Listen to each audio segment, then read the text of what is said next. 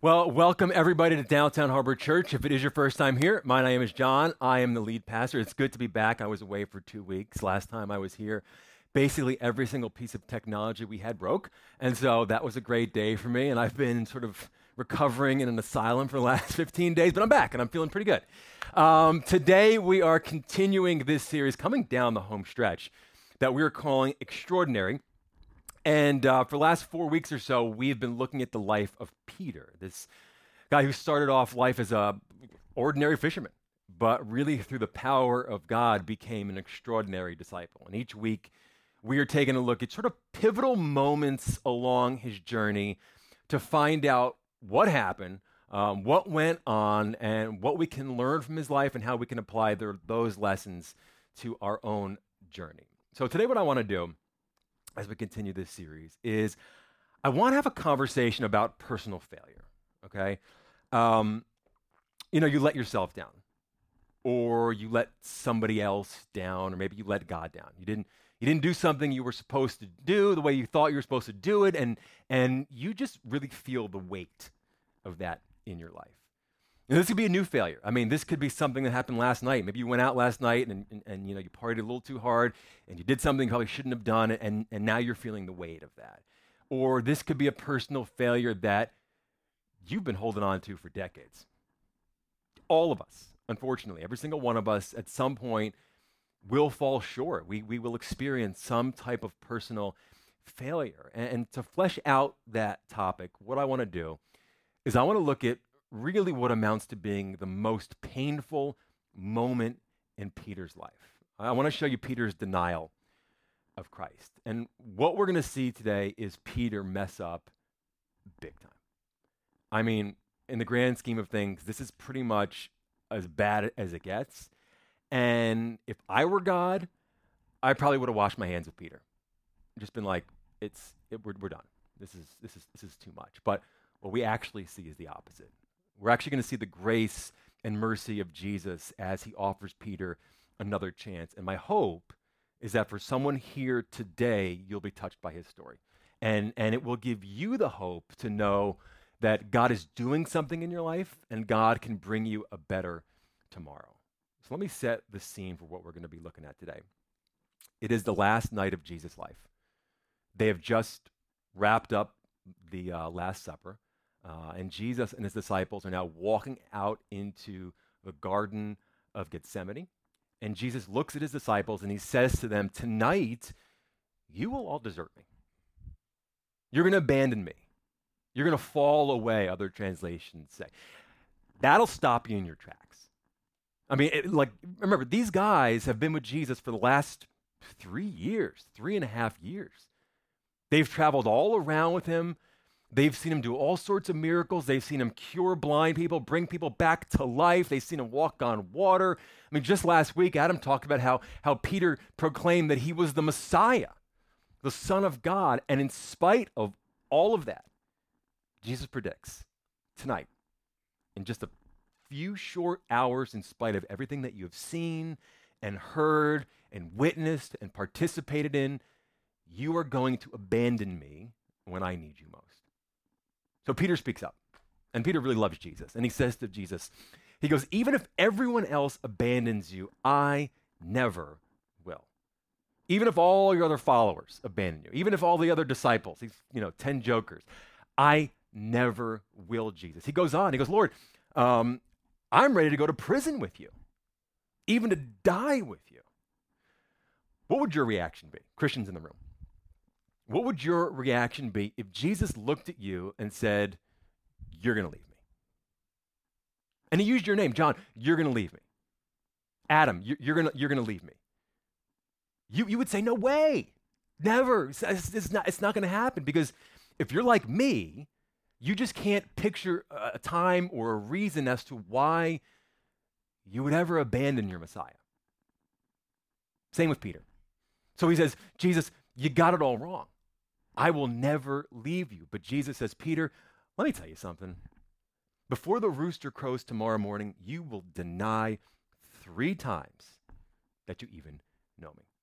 And if you know this famous story, you know that's exactly what happens. So today I'm going to show you 2 mistakes that Peter makes. And chances are you might find yourself in this story as well. So Jesus and his disciples, remember, they're now out in the garden. Judas shows up, betrays Jesus. Jesus gets arrested. And it says, then seizing Jesus, they led him away and took him into the house of the high priest. So now Jesus is behind closed doors. He's all by himself with those Jewish leaders. And this is actually where the beatings begin. He's not only verbally assaulted in there, he is physically assaulted. And when Jesus comes out of that house, out of that sham trial, he's going to look a lot different than he did going in. Now, with all of that going on, Luke tells us that Peter followed at a distance. This is important.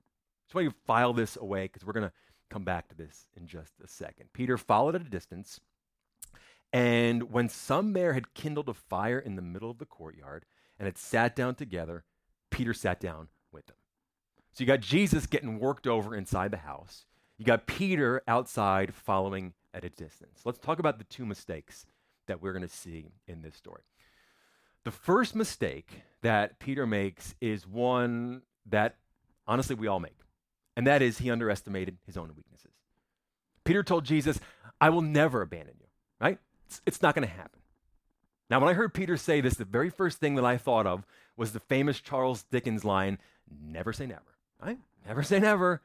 And Dickens is right, because we all sort of cavalierly make these bold claims about things that we would never do. But the truth is, given the right circumstances, we're capable of anything. I mean, we are all capable of sinning and messing up and falling short and letting God down and letting ourselves down and letting others down, breaking promises that we have made. We are all capable of any sin. And the moment that you think you're not, right? The moment you catch yourself saying, I would never, that's the moment you're most vulnerable. In fact, Paul says, so be careful if you are thinking, I would never behave like that, right? I would never deny Jesus. I would never have an affair. I would never fill in the blank. Let this be a warning to you, for you too may fall into sin. One of the reasons I think that we have so many failures in our lives is because we think we're stronger than we are. Like, we overestimate our strengths. We underestimate our weaknesses. I mean, we all do this. How many times have you heard some juicy bit of gossip about somebody screwing up, and you think to yourself, or maybe you can say it out loud, I would never do that. And chances are you probably would never do this. And Paul's goal in kind of giving you that little bit of wisdom isn't to make you think that every single one of you is like this close to becoming like a murderous, thieving adulterer. That's not, maybe you are, I don't know. But like, that's not his goal. His point is, be careful, right? Don't overestimate your strengths. Don't underestimate your weaknesses. In fact, what you should do is acknowledge your weakness. Because acknowledging one's weakness is the first step into true strength. You are only as strong as you are honest with yourselves. And Peter was not honest. He did not acknowledge his own weaknesses. I'll never leave you. I'll die for you. I'll go to prison for you. And then he denied Jesus 3 times. So Peter's first mistake was he underestimated his own weaknesses. Second mistake he makes is that he followed Jesus at a distance. When it comes to our relationship with God or Jesus, we actually get to choose how close we want to be with him in that relationship. And so, for example, you might be here today, and in your relationship with Jesus, you might say, I want to be very close to Jesus. That's what I want in my spiritual journey, right?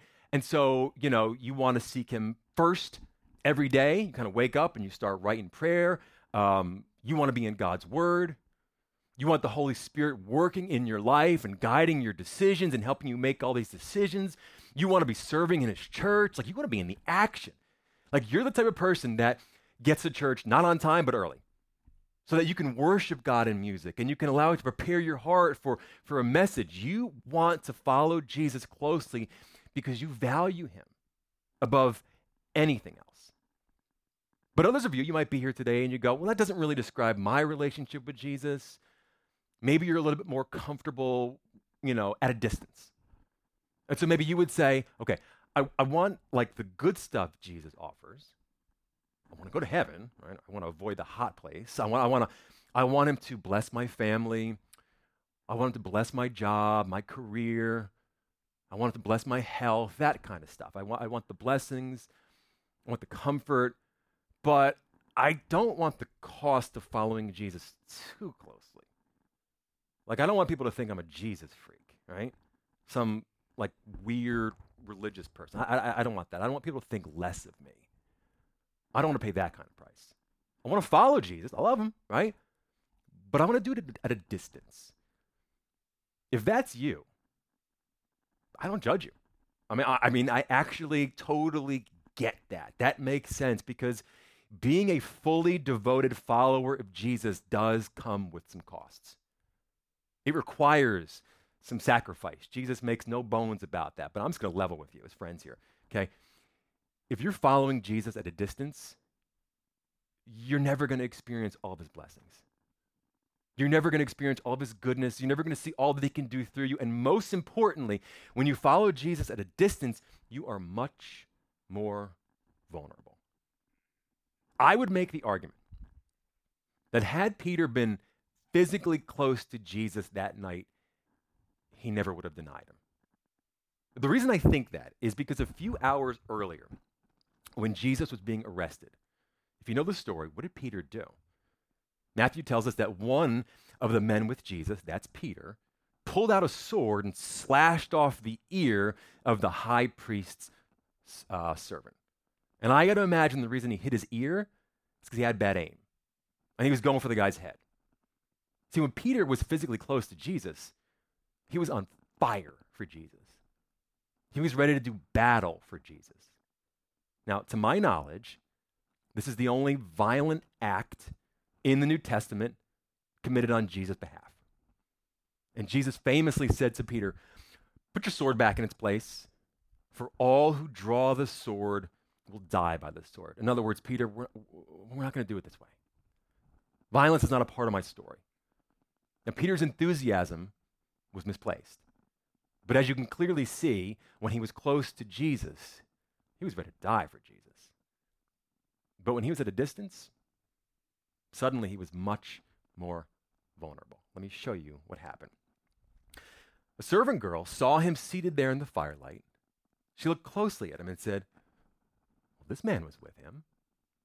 But he denied it. "Woman, I don't know him." Denial number one.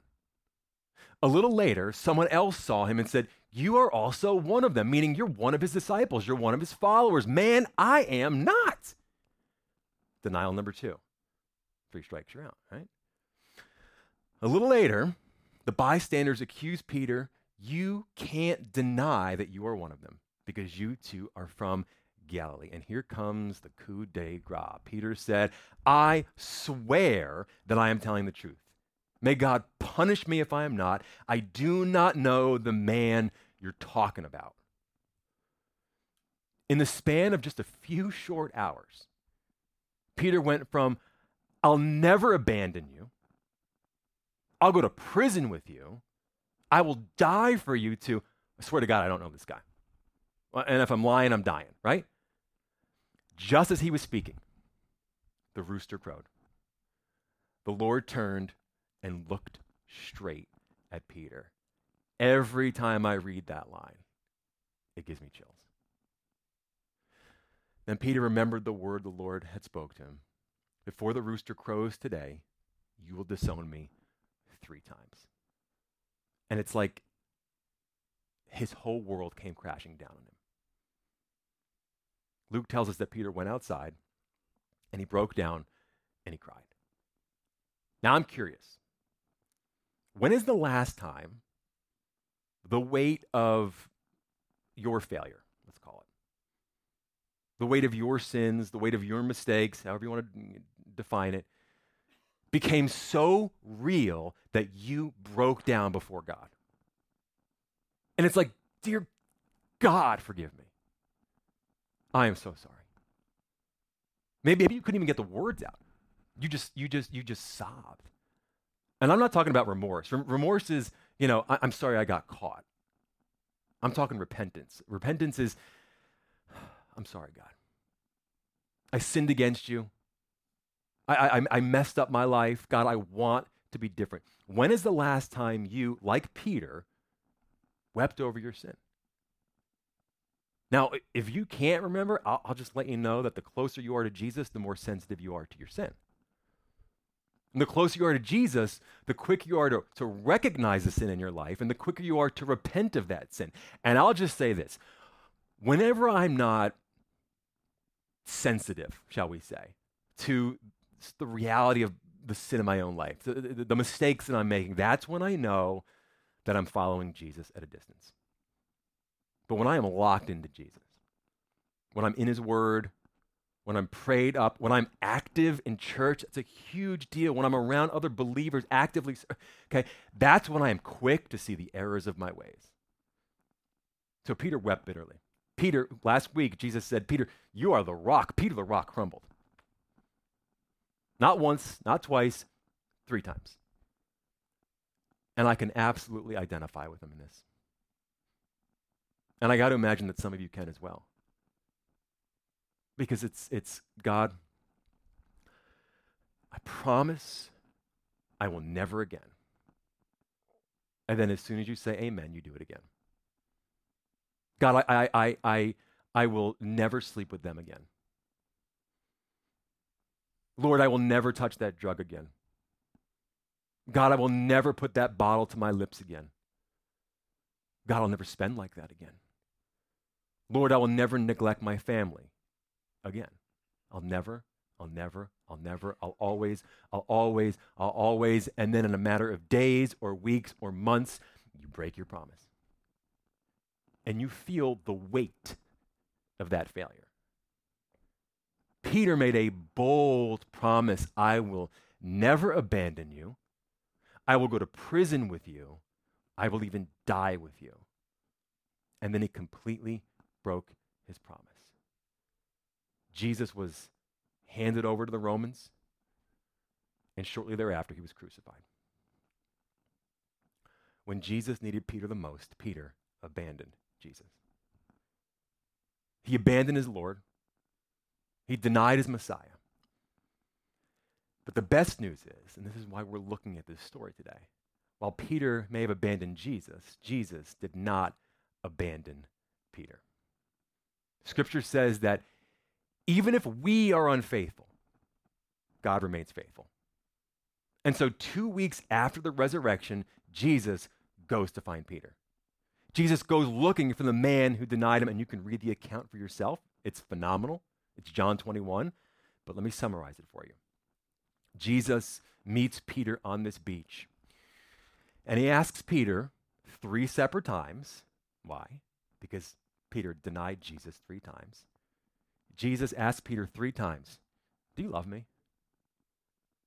Hey, Peter, do you love me? Peter, do you love me? And Peter is like, yes, I love you. I did love you. I do love you. I just did something stupid. I messed up. I don't know why I did it. I just did it. Yes, Lord, he answered. You know that I love you.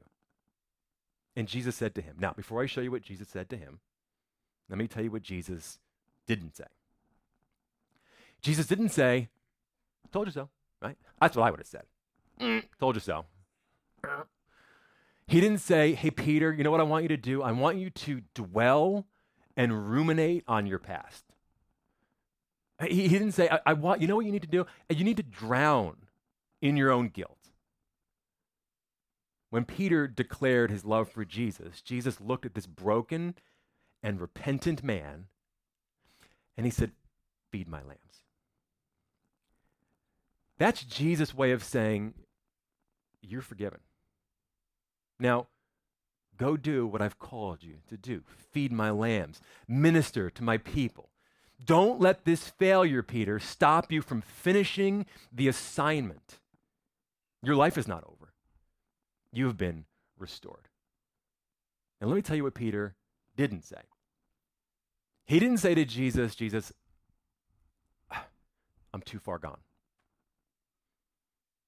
He didn't say, there's no hope for me, Jesus.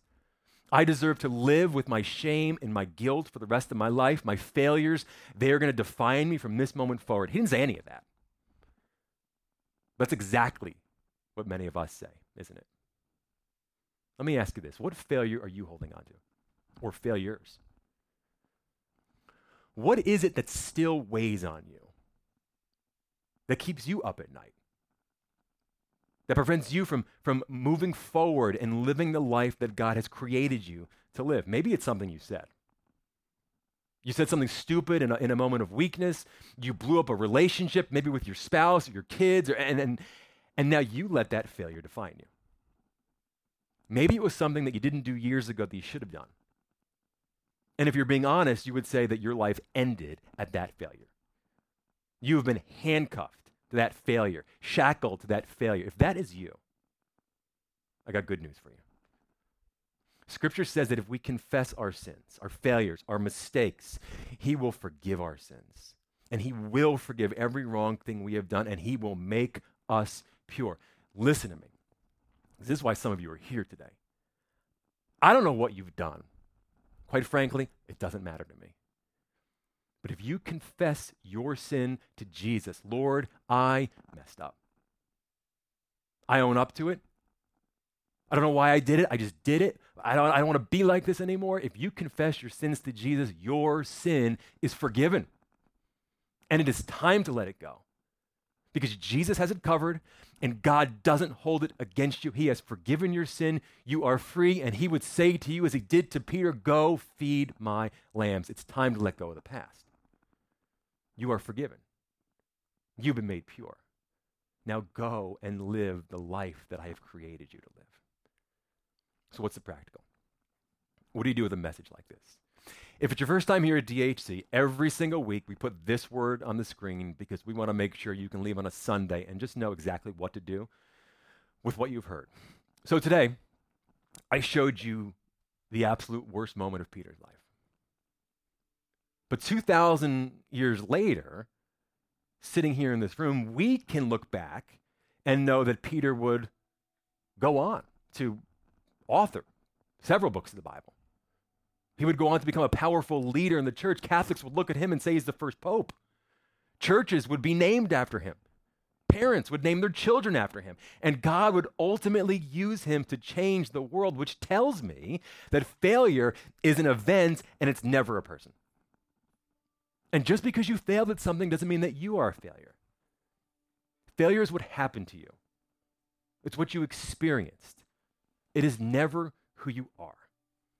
And what I love so much about this story, and what I love so much about our God, is not only will He forgive you of your failures, not only will He restore you from your failures, but God will redeem and use your failures. And next week, if you're in town, we're going to take a look at Peter preaching what is considered to be the very first Christian sermon. It wasn't even 50 days later after this denial that God will use Peter to preach to thousands of people about repentance and forgiveness. Now, why would God use Peter? Because nobody was better qualified to speak about repentance and forgiveness than the one who had repented and been forgiven. See, our God never wastes a failure. He never does. So I don't know what you're going through, but if you are in the middle of massive pain and disappointment, just know that God is aware of it. But He's not done with you yet. And He's going to do something inside of you because our God never wastes a failure. And just like Peter, the very failure that you thought might take you out may end up being the greatest point of strength in your life to minister to those around you. Our God never wastes a failure. Because where you are weak now, our God will make you strong. Because His strength is made perfect in our weaknesses. Let me pray for you.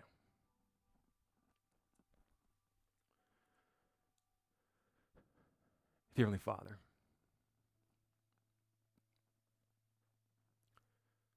so many of us are carrying around the burden and the pain of letting ourselves down, letting someone that we loved down, letting you down.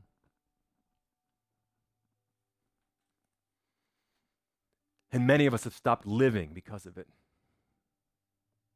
And we've allowed that failure to become our personality. It's how we see ourselves, God.